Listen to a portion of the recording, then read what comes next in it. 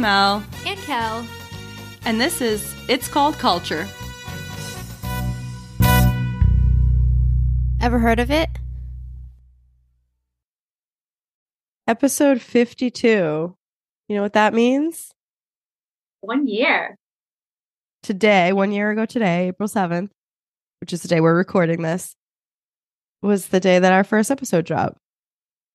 So excited. We did miss 1 week because I had the flu, but then we were able to commit to weekly episodes and put out an episode every week since April 7th of last year. Every Tuesday, guys. We pop into your phones. And so if you're a new listener that hasn't been on this journey with us since April 7th of last year, if you've kind of joined us somewhere along the way or more recently, just to reintroduce ourselves, I'm Melissa Cole. I'm Kelly Ferrara. We lovingly term ourselves Mel and Kel because it rhymes for no other good reason. We've been best friends literally since we're 5 years old. We've gone to Catholic school together. I was in Melissa's wedding. And then we just decided one day, let's make a podcast. We did. We basically just decided we were going to take our group text chats and just put them in podcast form because we were talking about this shit anyways all the time. Yeah. But we decided to just talk about it with everyone. The podcast it's called Culture. We've sort of broken it out into segments more recently. So we've kind of structured it a little bit more where we kind of do a social media roundup at the beginning of the episode where we talk about kind of all things from our community on social media, things that our listeners say, things that people DM us with, like all that kind of stuff. We round that up initially to start this show. We go into a culture topic of our choosing, a nostalgia topic of our choosing. It's just we like to get nostalgic and doesn't always have to be culture related, but sometimes it intertwines. Sometimes there's overlap. We close out every week with a mental health segment to round out each show, which has been great. And if you're new and you're listening to us and you don't follow us on Instagram, our Instagram is _ It's Called Culture. Give us a follow. We also have a TikTok account at It's Called Culture. No underscore on that one.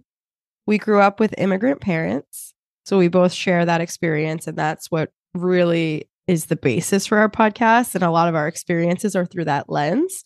So even if we're not specifically talking about things to do with immigrant culture or our Portuguese culture, we view everything through that lens. So no matter what we're talking about, that's just our lens is a Portuguese immigrant, specifically Azorian immigrant lens. Without further ado, we'll just kind of talk about a couple of our favorite memories, and then we'll head right into our structured episode. One of my favorite memories that I'm going to bring up is it was episode 34 specifically. I had to go back and look up which episode it was, but we were recording at a different time of day than normal. So normally we record at night, and this particular episode, for whatever reason, we were recording like first thing in the morning, and it just brought a different vibe. Just dropped my daughter off at school, and I came back. I was still in my coat and my baseball cap, and we just hopped on and we did this recording. I just remember looking like Jim Cantori the entire time I was recording. And it was the first time I was holding the mic instead of having the mic on a stand. And I just remember the vibe, just feeling like we were so like feral in that episode. We were wild. The episode itself was about the specific anxieties of our culture, but everything about it, I just felt like I was Jim Cantori reporting on a hurricane during that episode. I remember the recording of it being so funny to me, but then after we recorded, we had taken like a snapshot to show me like in my coat and my hat recording, and we posted it alongside a picture of actual Jim Cantori that we just like cropped off the web and put it like a side by side. And we tagged him in it and we posted it on our Instagram, and he responded. He did. He DM'd us and said the resemblance is astonishing. And I just died that the Jim Cantori, weatherman, hurricane reporter extraordinaire, was in our DMs commenting on this picture. And that's like a top 5 memory of this podcast for me. There's a lot of good ones, but that one just really was hysterical. So one of my favorite memories is from the very beginning. I think we were like recording in your mom's house. because you had to like come down for something that weekend, and we were just like, hey, we're together, let's record. So we were in like your mom's spare room that she had with our makeshift setup, but it worked. It was episode 3. We survived the 90s, 90s in the Catholic school. And we talked about I talked about how I had lice and how I had to stay home from school because they found out that I had lice. So I had to like get it, taken care of, and then I get a doctor's note. Melissa then casually says, I had lice too. I had no idea. I had just found out at that time for the first time in my life. I've known Melissa for 35 years. Never knew she was involved in the outbreak.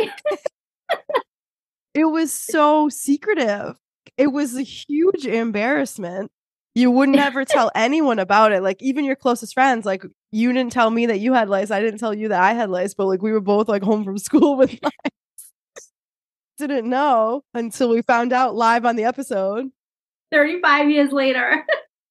And the funniest thing to me is that prior to that moment, I would have died before I told anyone that I had lice as a kid. Like that was just like, it was still, even at 35 years old, I was like, I cringed at that fact.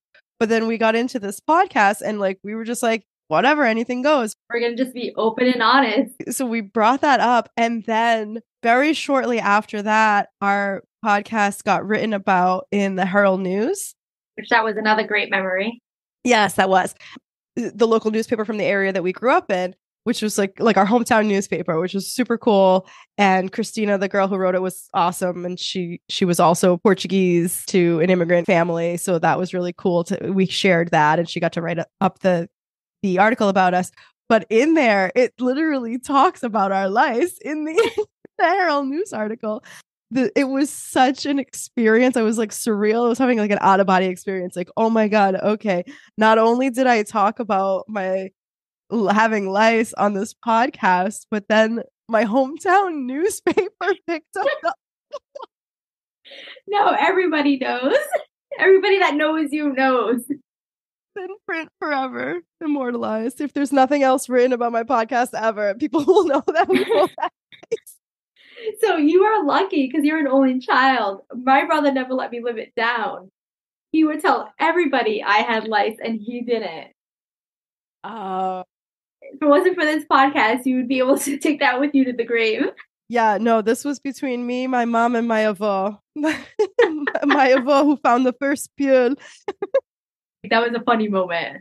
That was good. That was on the top of my list too. But I was like, I can't bring up the lice again. But you did. A year later, here we are. So another favorite memory, I think, for both of us is our guests. Anytime we have had a guest on the show, it has been an amazing experience. It's been so memorable. Our guests have been awesome, more than we could have ever even hoped for when we booked them to come on the show. They all brought something unique to the table, and it was really cool. Yeah. And because of this podcast, we got to meet like so many amazing people. And we got to reconnect with a lot of people. Yes, we've reconnected with people from our past through the podcast and having them as guests on the show. We've connected with people on my favorite TV show, Big Brother. We're interviewing those people, which is so amazing. And then people we had never met before that just stumbled upon our podcast and asked to be a guest on the show. And we said, yeah, sounds great. And like now I consider them some of our friends. Yeah. It's pretty cool, the community that we're kind of fostering through this show. If you are listening to this and you want to come on our show, we're very low key. It's very much an easy experience. You just come on and just chat with us. Our website has a location where you can go and submit a formal request. Reach out to us via DM on any of our social medias, or you can go to our website, www.folkandfad.com, and just navigate right over to our podcast page, and you'll see a link there to submit a form to be a guest on the show. Aside from that, we are still looking for a name for our collective community of listeners. I know we've floated the term alien out there before. I do still kind of like that, but just want to dabble in a couple others. I like these. I was just brainstorming and I was like, it's kind of like our little like grapeviners. Like every time we want to say like, oh, I heard this from a listener or a listener submitted this to us, I want to just be like, I heard it from our grapevine, like the vinya that was in your yard. I like that one. I kind of like it. So I got a little grapeviners. I heard it through one of our grapeviners.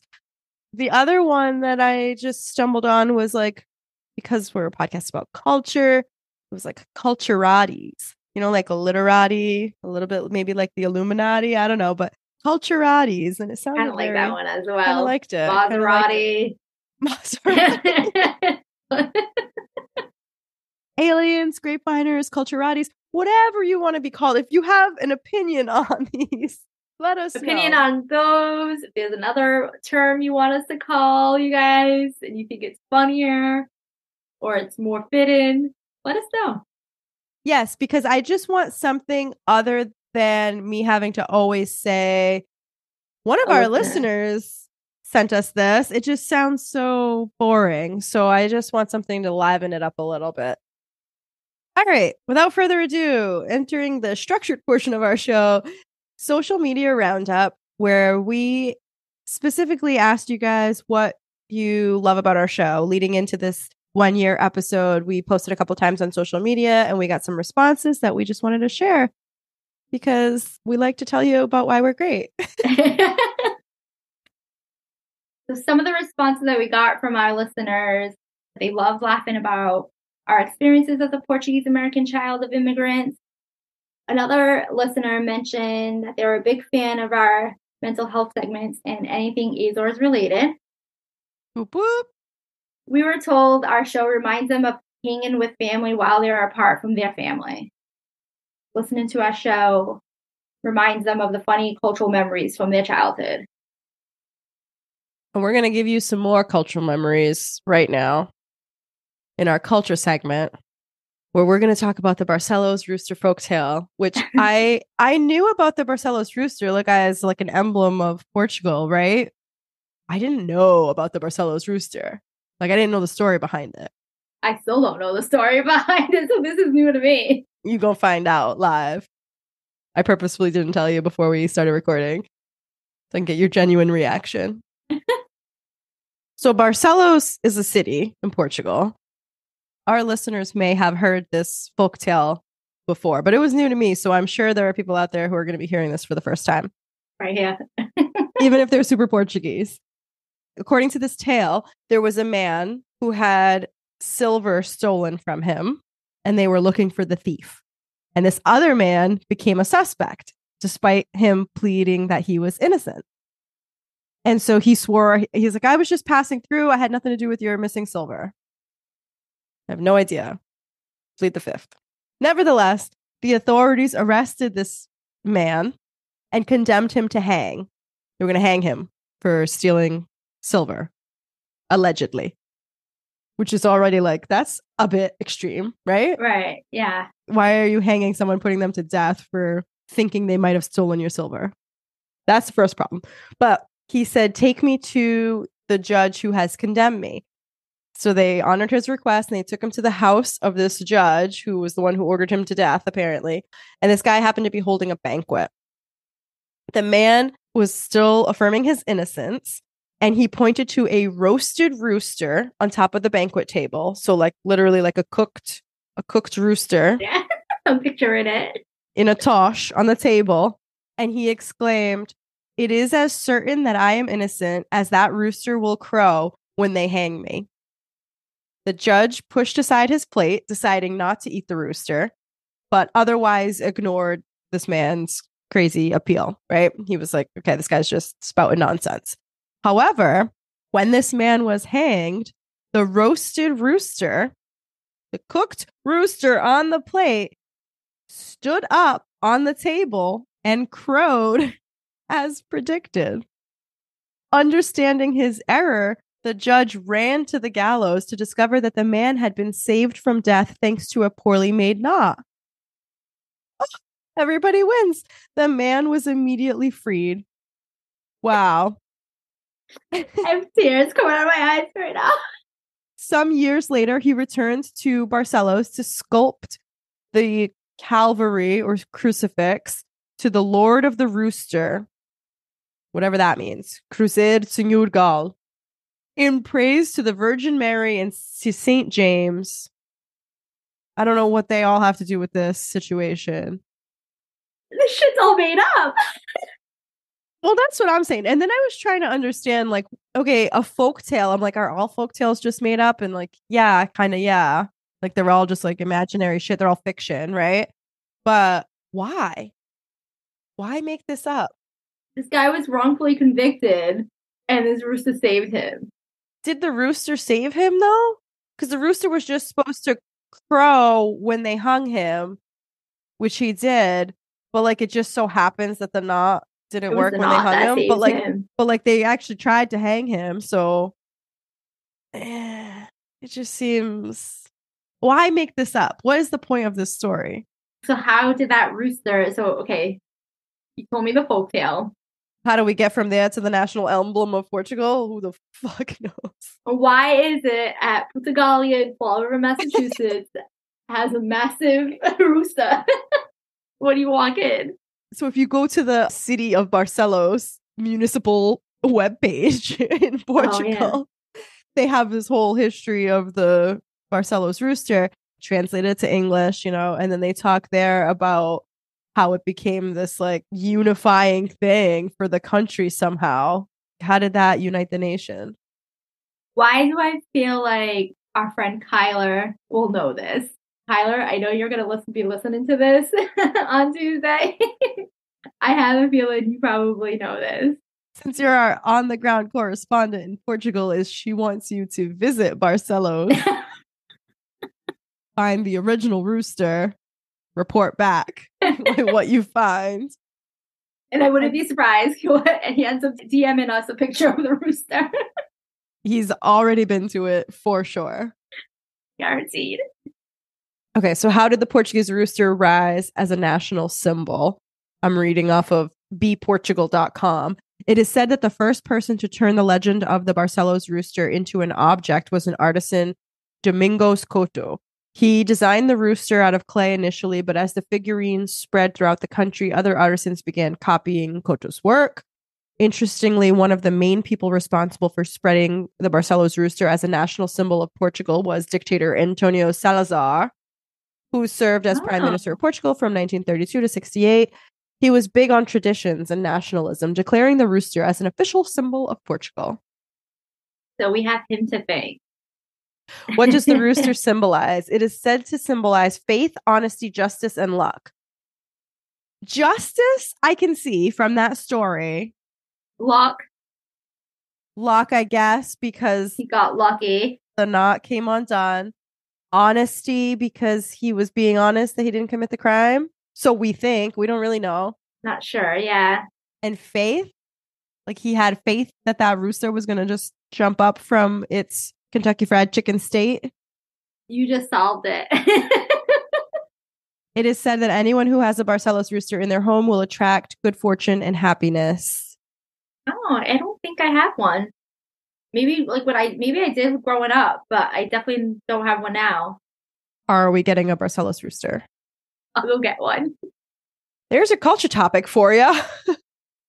I have no words because I'm just thinking about this cooked rooster getting up. Do you think he just like got up and he just like started walking away? Let's be serious though. Like, you cooked it with the head on? Oh, true. That's a point. That's a good point. So, do we have a headless rooster on our hands? Maybe they'll put like a pumpkin on his head. He's holding his head. How is he cockadoodle doing when his neck and head are all chopped up in the stuffing? Clearly it didn't happen. On the Wikipedia page for the Barcelos rooster, you should know that there's a little section called In Pop Culture. Like, where have you seen the Barcelos rooster in pop culture? And in an episode of Seinfeld, season 3, episode 2, called The Truth, Elaine's apartment is like full of knickknacks. I don't really have a good Seinfeld memory, but I know you will. She has a Barcelos rooster knickknack in her apartment. So that episode is about, I don't even think it's really an Elaine-centric episode, but it was about George breaking up with a girl, and she was supposed to help Jerry with the taxes, but because he broke up with her, she threw out all his like tax stuff out the window. And then Jerry was screwed because he's like, I need that. Like, I need to do my taxes. And I already forgot why they were in Elaine's apartment, but you see it in the background of like a little rooster on the shelf. So I remember watching the episode and I saw the little Portuguese rooster in the background. So you remember that like originally when you watched it, or like when you watched like repeats recently? Not originally, no, on Netflix. Like a couple years ago or something? Or no, like last year. Last They did year. a redo of it and I saw it. Oh.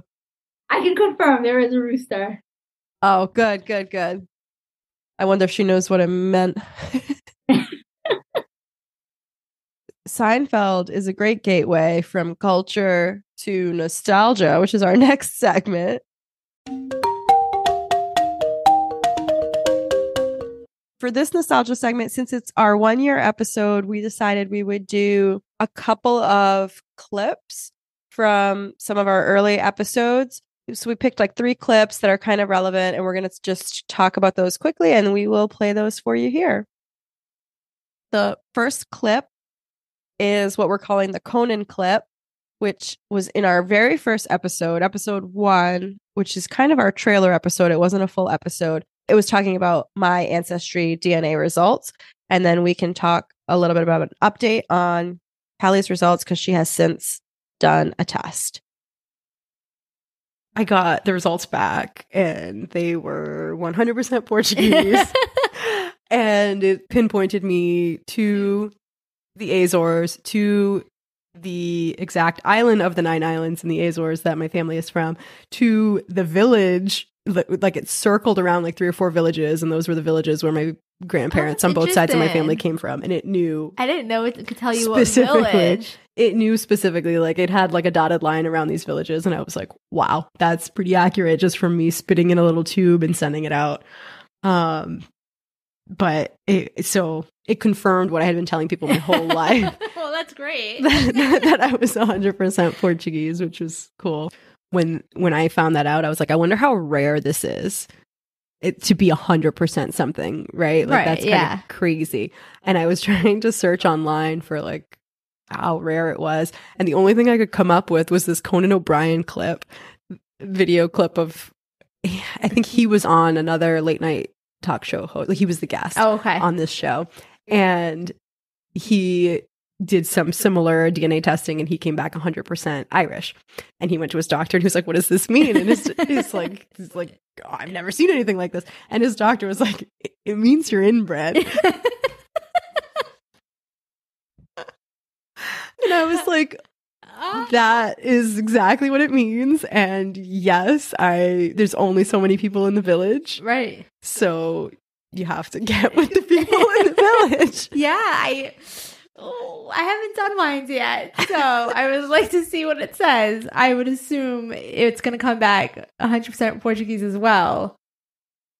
That was the clip from our very first episode. You had not yet done your ancestry. I have not. You have since done yours, but before we get to your results, I just need to come clean because as of that recording, I was, in fact, 100% Portuguese, and that's what it said in my ancestry results. However, these little shits update the app occasionally with new information, I guess. I don't know how that works. When I go in now, it says I'm 99% Portuguese. It says 99% Portugal, Azores, Eastern Group, Eastern São Miguel, which is all very accurate. But then 1% Senegal. Oh, all right. 1% African. And it tells you which parent it comes from. So it says that the Senegal part is from, quote, parent 1, because it breaks down all your matches to parent 1 or parent 2. So parent 1 has this like African component. Parent 2 is all Portuguese. The problem is when I hit view breakdown so that I can see which parent that is, like it shows you which matches are on each of the parent, but I can't tell because the matches go to like both parents. It's so inbred. You're supposed to be able to distinguish like these are all your matches from your mom's side, these are your matches from your dad's side. And then we have that third category that's like matches on both sides, and it just confuses everything. If you pull that up on your ancestry, like I have 6,400 matches on parent A, parent B has 6,600 matches. And then the both sides, how many do you have there? So for my both side, I have 39. I have 332. I'm sorry. I was going to say in my defense, but I don't think I need a defense in this. But in my defense, my parents are from different towns on the island, different villages. Your family. They're from different villages, but like neighboring villages? Yeah. In their defense. Yeah, so 332 in the both sides matches seems like a lot. And you have close cousins that are in the both sides. Like we were just looking, and I have a lot of like fourth, sixth cousins. You said that you have I have a first cousin in that match. Do you know them? Yeah, it's my first cousin. Of course I know them. Okay, yeah, of course you know your first. Well, I have a first cousin I don't know. How are they my cousin on both sides of the family? Interesting development. So this is my mom's brother's kid. Yep. My mom's brother's wife must be related to my dad. That sounds probably right. Because I have the weird dynamic where on both sides of my parents, brothers and sisters married other people, but they were brothers and sisters, if that makes sense. Yes, I have that in my family too. Yeah. So I have that on both. So would that come up as both sides on a DNA test? My head goes into a pretzel when brothers and sisters marry each other. So my concern when I did this was I dated somebody way back in the day and his last name comes up a lot in this. So I'm like, I'm hoping there was no relation. Listen, Portuguese last names are so common that I dated someone with my own last name. Right. Yeah, true. I was a little worried about it actually, but I haven't seen them pop up on this app yet. So until it comes up. A quick run through of my ancestry was it never did pop up 100% for me. I have the 94% Portugal, which is like the Azores, Eastern Group, Western San Miguel, which I believe you have the same, obviously. I have Eastern San Miguel. I have 2% Norway, 1% Senegal, 1% Nigeria, 1% Basque, and 1% Scotland. I'll take it. You loved wearing that kilt in school. As we were talking before, I wish we could find out. You can. So you'll have to go and just look through your matches on either side, and you should be able to kind of get a gist of what parent it is based on who the cousins are that are there. It's a little dicey. There might be some that are a little mixed up because you never know. But like the majority should be from one parent and the majority should be from a different parent. So you should be able to tell. Is one of them like pure Portuguese and one of them is like all the mix, or is the mixed stuff come from both? Mix comes from both. Like one parent is the 1% Scotland. That same parent is the 1% Basque. The other parent is the 1% Nigeria. The person that's Scottish and Basque is the Senegal. Gotcha. And then the person that's the Nigeria is the 2% Norway. Oh, that's interesting. Yeah. I have one purebred and one muggle. Oh, jeez. No, but this is so excited too. I kept like checking my email, waiting to see it alerts you every time something was being done with your test. And I was like, oh, it's in. Oh my god, it's in. But it literally took I think like 6 to 8 weeks. Oh, that's miserable. Something that we saw just recently, our friend texted this to us because she's like, you're going to want to talk about this on the pod. And she was right. She saw it in a People magazine article, but it was originally a TikTok video that this woman named Selena Quinones, her TikTok account is at Real Estate Mamas.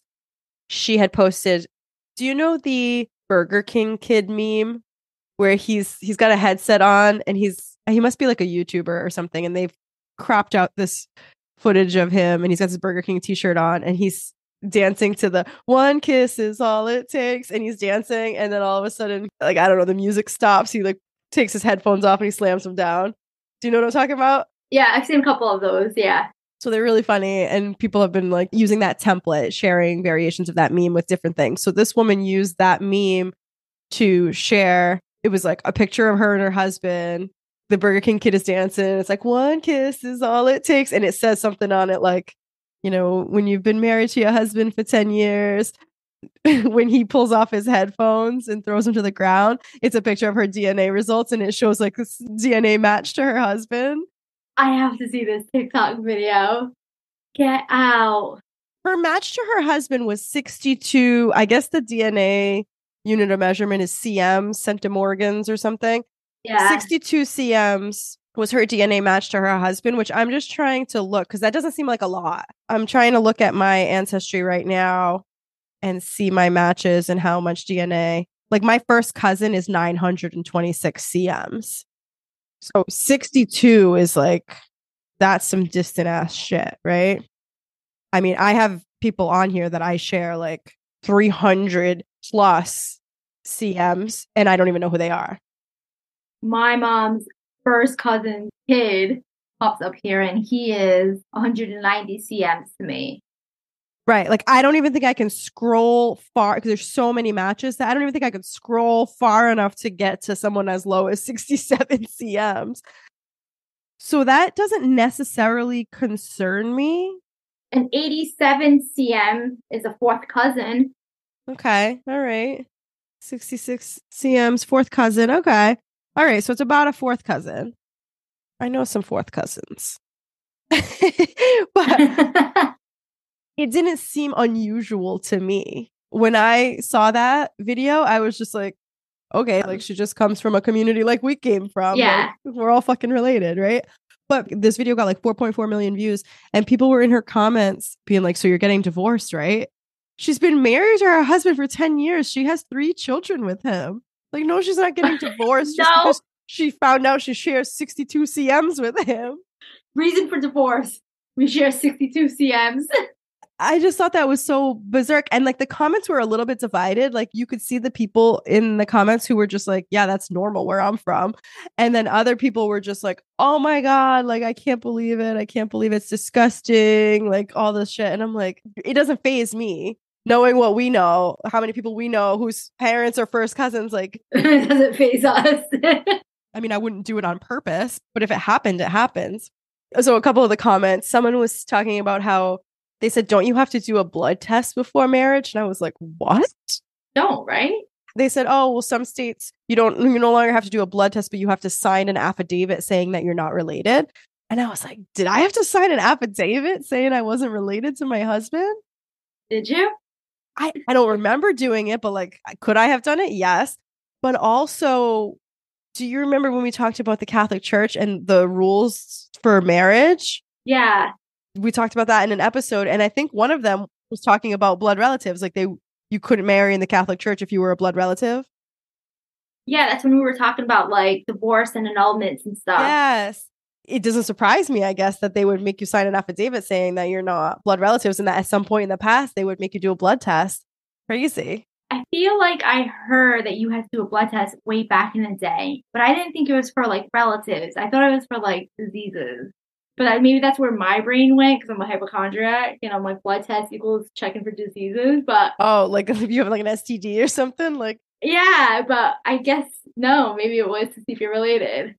But back in the day, could they check that? Do they have the equipment for that?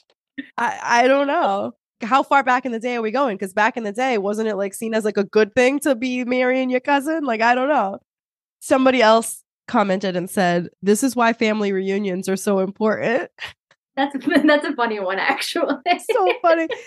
That was a big comment, was people were like, this should have been caught long before the wedding. You're going to tell me no one was at that wedding being like, oh, look, that's Auntie Pam's kid. Yeah, that's also true. Because if we were fourth cousins, maybe a little less than that. I don't know. I wasn't inviting fourth cousins to my wedding, though. But somebody there has got to know something, right? Yeah. Yeah, there's like a Tia in the corner that knows something. Yeah, you're right. You're not inviting your fourth cousins to weddings. No, but like the general gist of the comments on this video was like, someone should have caught that. Someone should have spoken up. And then this last comment that I'll bring up is this one was like, it was kind of brought up a lot in a lot of different ways, but this person said, bro, this could have been a secret. Meaning you didn't have to tell us.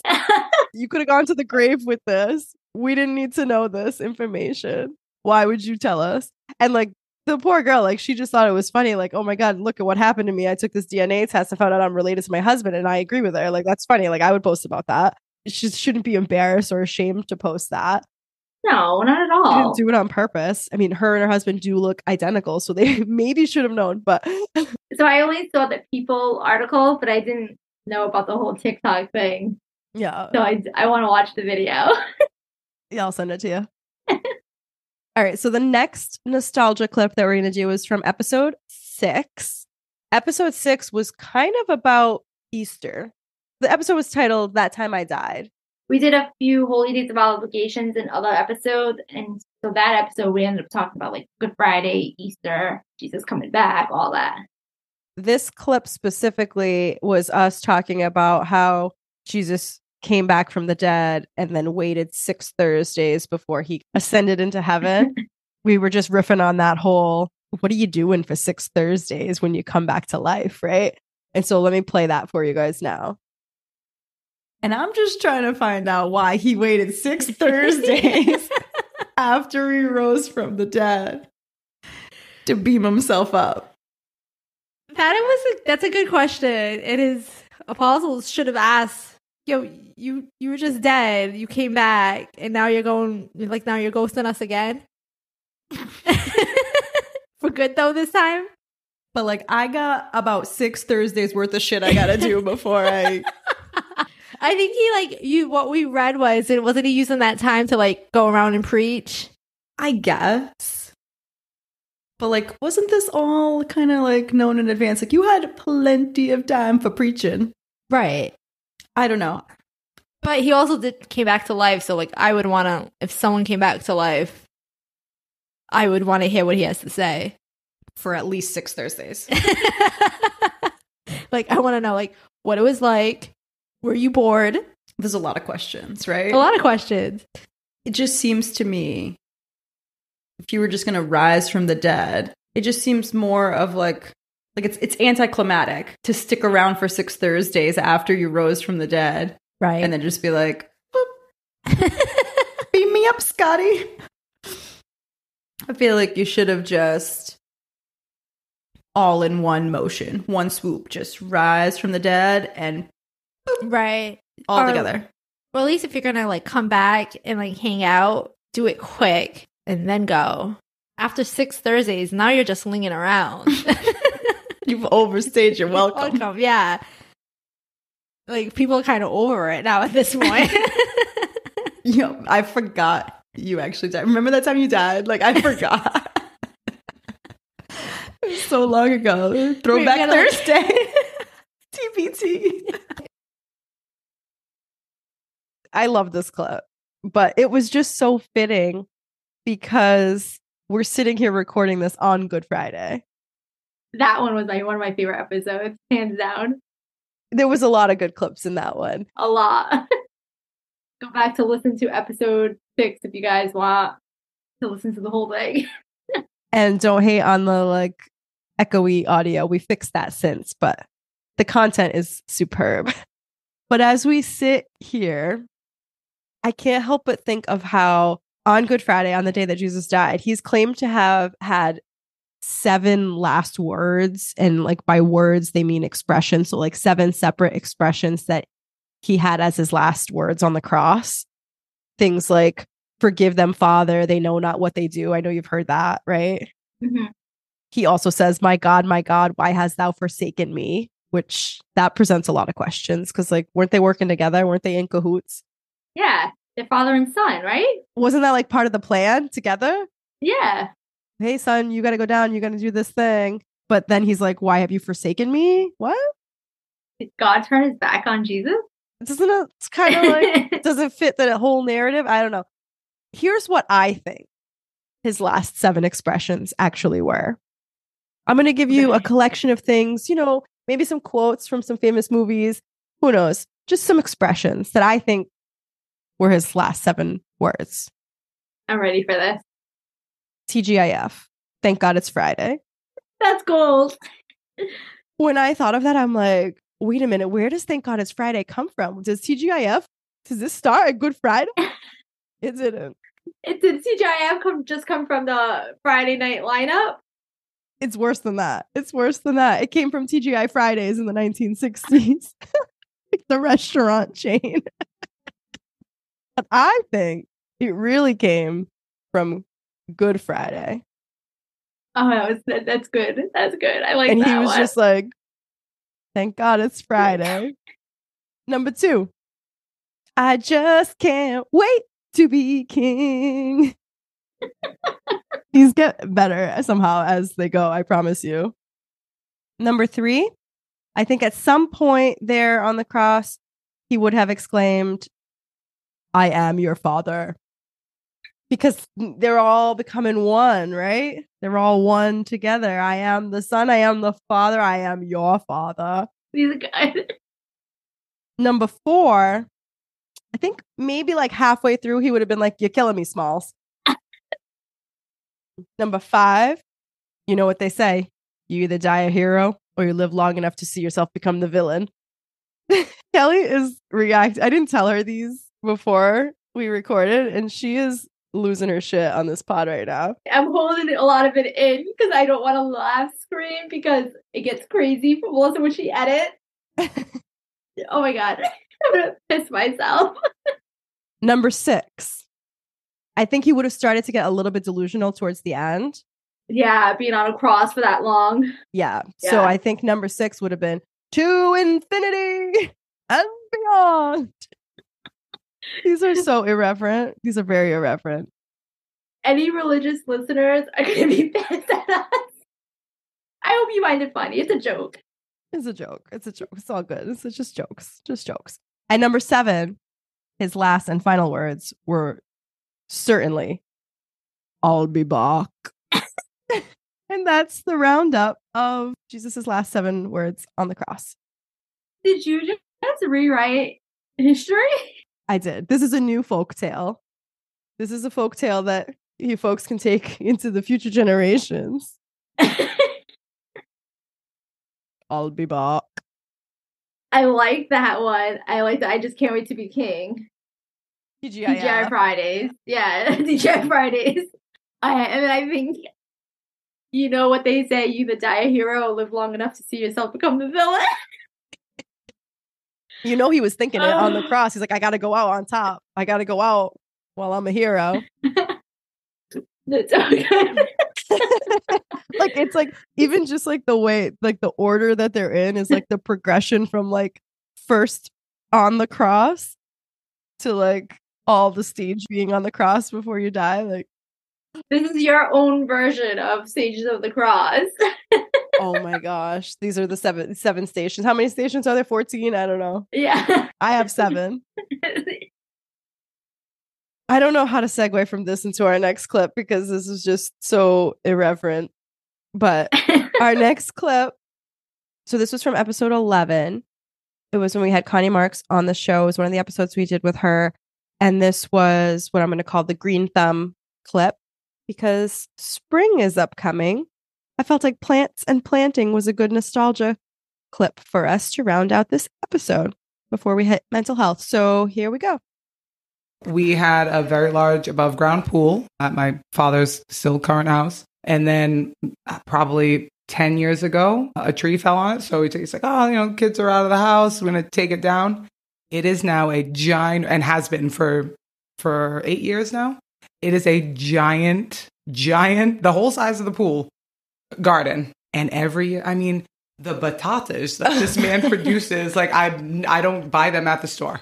Anytime I run out of potatoes, I'm like, Dad, can I come by and pick up potatoes? Like, they literally can grow anything. And same, I kill things you have to water once a week. I can't. Did I not? I haven't figured out how to keep a plant alive. I'm overwatering, underwatering, and I don't know which one is which. So I'm correcting in the wrong direction all the time. No, still dead. And yet a week ago, I had my daughter's birthday party here, and my uncle was here. and he is collecting seedling like plants from my yard and putting them in a 7-Up bottle to take home. Filled it with water and all the root. He pulled the whole root structure out of the ground with these things. He said, "These are nice plants. I'm going to plant these in my yard." Put it in a 7-Up bottle, got them all lined up nice, and he took them home to go plant in his yard. I'm like, and they're going to thrive. they are going to thrive. Yes, those plants have never had a better life. So every time we go to my brother's apartment, my mom's always checking all my brother's plants. He has like a bunch of them that my mom has given him. But every time we probably go over like once every other week. He lives close by.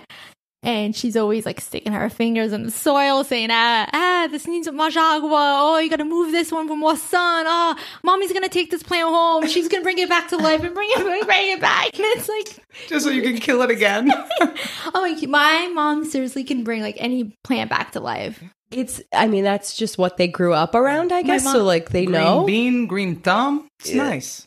They like need to work at like a dispensary. Like, oh my God. They got into marijuana. Here's some seeds. Connie, what's this? You'll learn later. I say it all the time. I'm like, my mom needs to get a gig at a freaking marijuana place because those freaking plants will be thriving. Didn't your mom say something about like you have to talk to the plant in Portuguese or something? Yeah, my mom talks to her plants. Yeah, well, it's true because they're taking the... My mom talks to her plants. She she even cleans them and dusts them. You're supposed to like massage the leaves. Querida planta sagrada, tão verde.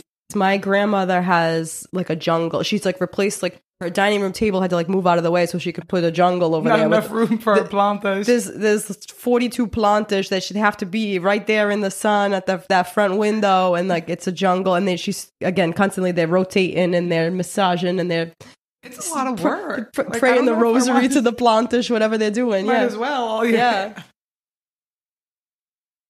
It's been almost a year and I still can't keep a plant alive.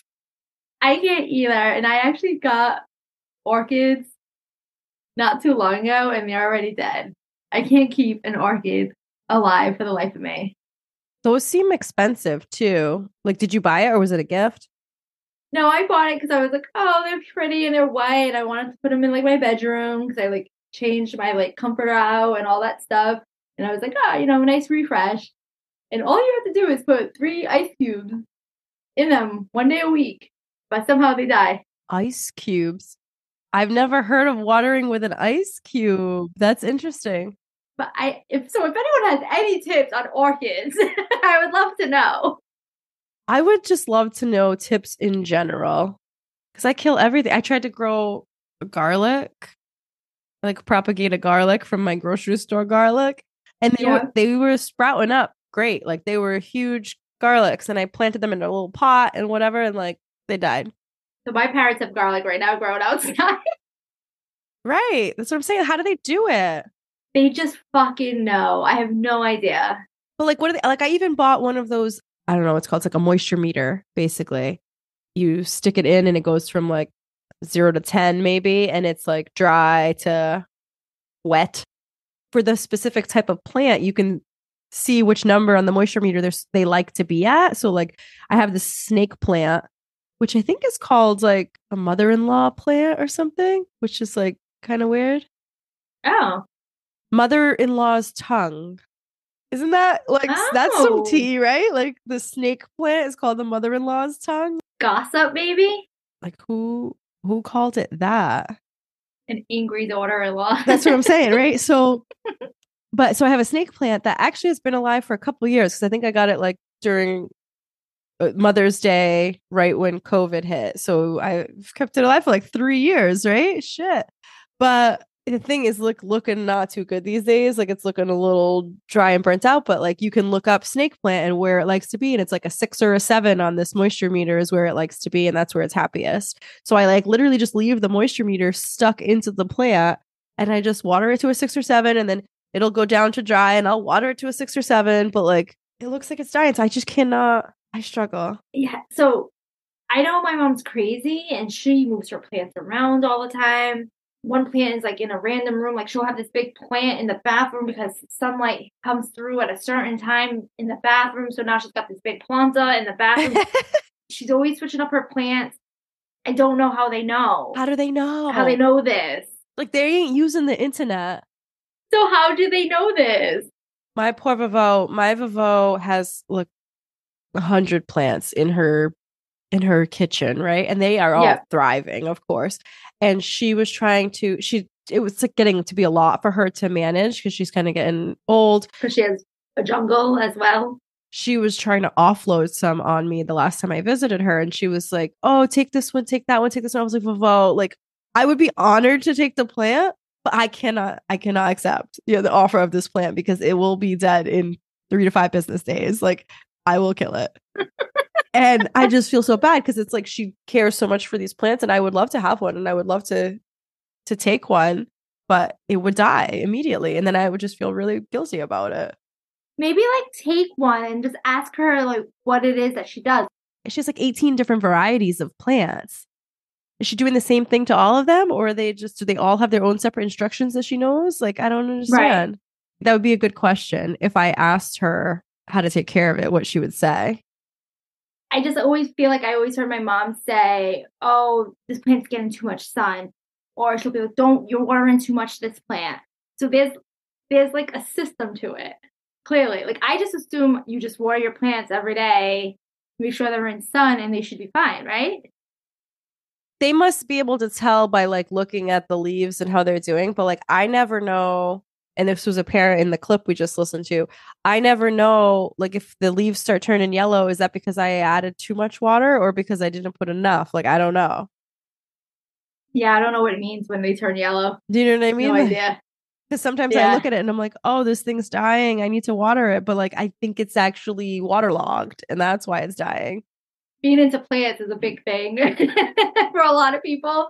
So I don't want people to be upset with us. But like, you can't cut a yellow leaf off of a plant, right? See, I don't know because I feel like they will just go and like cut a random leaf off of a plant. They'll go pot it at home and they'll grow a whole new planta. And I don't understand how they do that. But I don't know. Is that a bad thing if you cut a yellow leaf off of a plant? I thought it was. I saw like a meme thing on one time about it. And I was like, oh, you're not supposed to cut them. But what do I know? I can't keep an orchid alive. So I have this one like palm tree looking plant that I killed it very early on. Like all the little palm leaves died off immediately. And then it was just like this bulbous thing at the bottom, like the root part of the like bark or something. I don't know. But like the leaves were all just like dry and dead. They were just sitting there. I never cut them off. But then like I just kept it and I would like throw water on it occasionally still. And then like a new leaf started sprouting. So I'm like, well, if you kill it, you could still resurrect it 3 days later. Just like Jesus. I'll be back. You have a point because my mom has kept some like dead plants in the house.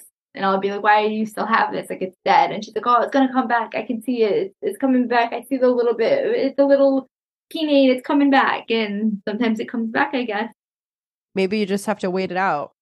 It has a lot to do with, I feel like, because they lived on an island. And they were just around greenery all the time. And they had to plant and grow stuff to eat. Right. It was a survival skill for them. God, we would be screwed if the world ended and it was an apocalypse and we needed to grow vegetables in a garden. I can't grow a garlic, dude. We would be dead. It's sad. It's honestly sad. I keep debating every time I go to the grocery store and I want to buy herbs. I want to buy the potted herbs instead of buying basil in the little pacoch on pacoch. Isn't that like, that's got to be a made up word. So instead of buying the little pacoch basil that are hanging on the thing, go over and buy like a potted basil plant. Yeah. I want to do that so badly. It's the same price. And I think you get more basil and like the chance for getting more basil. Do you think though you'll kill it? Yeah. That's why I haven't done it yet because I think I'm going to kill it. But if I don't, it's a lot of free basil. Yeah, I have a lot of Instagram friends that are very big into plants. They have like plants all over their apartment. Having plants is a thing right now. I want to be that person. I agree. I know. My husband, every time I come home with a new plant or I try to plant something. He's just like, it's just going to die. You're just going to kill it. Like, I am surprised. He's such like a health conscious person. He doesn't want you guys to like have a garden and grow your own like veggies. I think he does. I think he wishes that for us, but I think he knows the reality of the situation is that I don't know how to do any of that. And you have to water it at certain times, and you can't water it when it's too hot outside because you're going to burn it. I've heard it all from my parents. The problem is we joke about it because when we bought this house, the people who lived here before us were very good gardeners. They had a bunch of stuff around the property. They had all these blueberry bushes and they had these raised garden beds with strawberries all in them. And they had walnut trees and they had apple trees and they had all kinds of shit, right?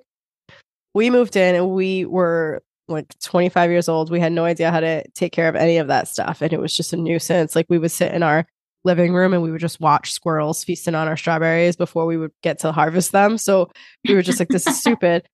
We literally took the lawnmower to the strawberry patches, like, and just mowed over it constantly until it like stopped growing. Oh my God. And then we were like, what are we going to do with these raised garden beds because they're taking up so much space in our yard? And so like years went by. We were like, I hate these things. They're an eyesore because like we didn't plant anything in them. And then we ripped them all out. Eventually, it was a huge project. It took forever to like get rid of all this dirt and all this wood from these raised garden beds. And then we paid a bunch of money to have somebody come in and put a patio down. And then we bought all this patio furniture. And now we have this wonderful patio where the garden beds used to be. And like as soon as we did that, we were like, you think we should start a garden? And he's like, yeah, I really wish like we had something, maybe like some raised garden beds or something. Like we should put those back in. That's just the story of our life. Like we took all that stuff out and now all I want is like all that stuff back. Like, we cut down the apple trees. Like we uprooted all the blueberry bushes. We cut down the walnut. Oh. And I'm like, do you think we should plant some blueberry bushes? And I bet the garden is where the garden was where the patio was at, right? Yes. That's probably like a good spot where the sun's at. I'm sure it is. I'm sure wherever I try to put it now is like the worst spot for it. I'm sure. You were young, dumb. Well, not really dumb because you've always been smart, but you were young and maybe like kind of lazy, I guess. Well, we were both working. Like we You didn't just have didn't time. know. Yeah. We didn't have time for that. But now as you're older, you're like, shit, I would appreciate it a lot more. Yeah. Like you have one pandemic and like the food supply starts getting a little iffy. I could survive on strawberries and walnuts. Get a couple of chickens to lay some eggs. I don't know if chickens are in my future, but maybe a rooster. Mental health.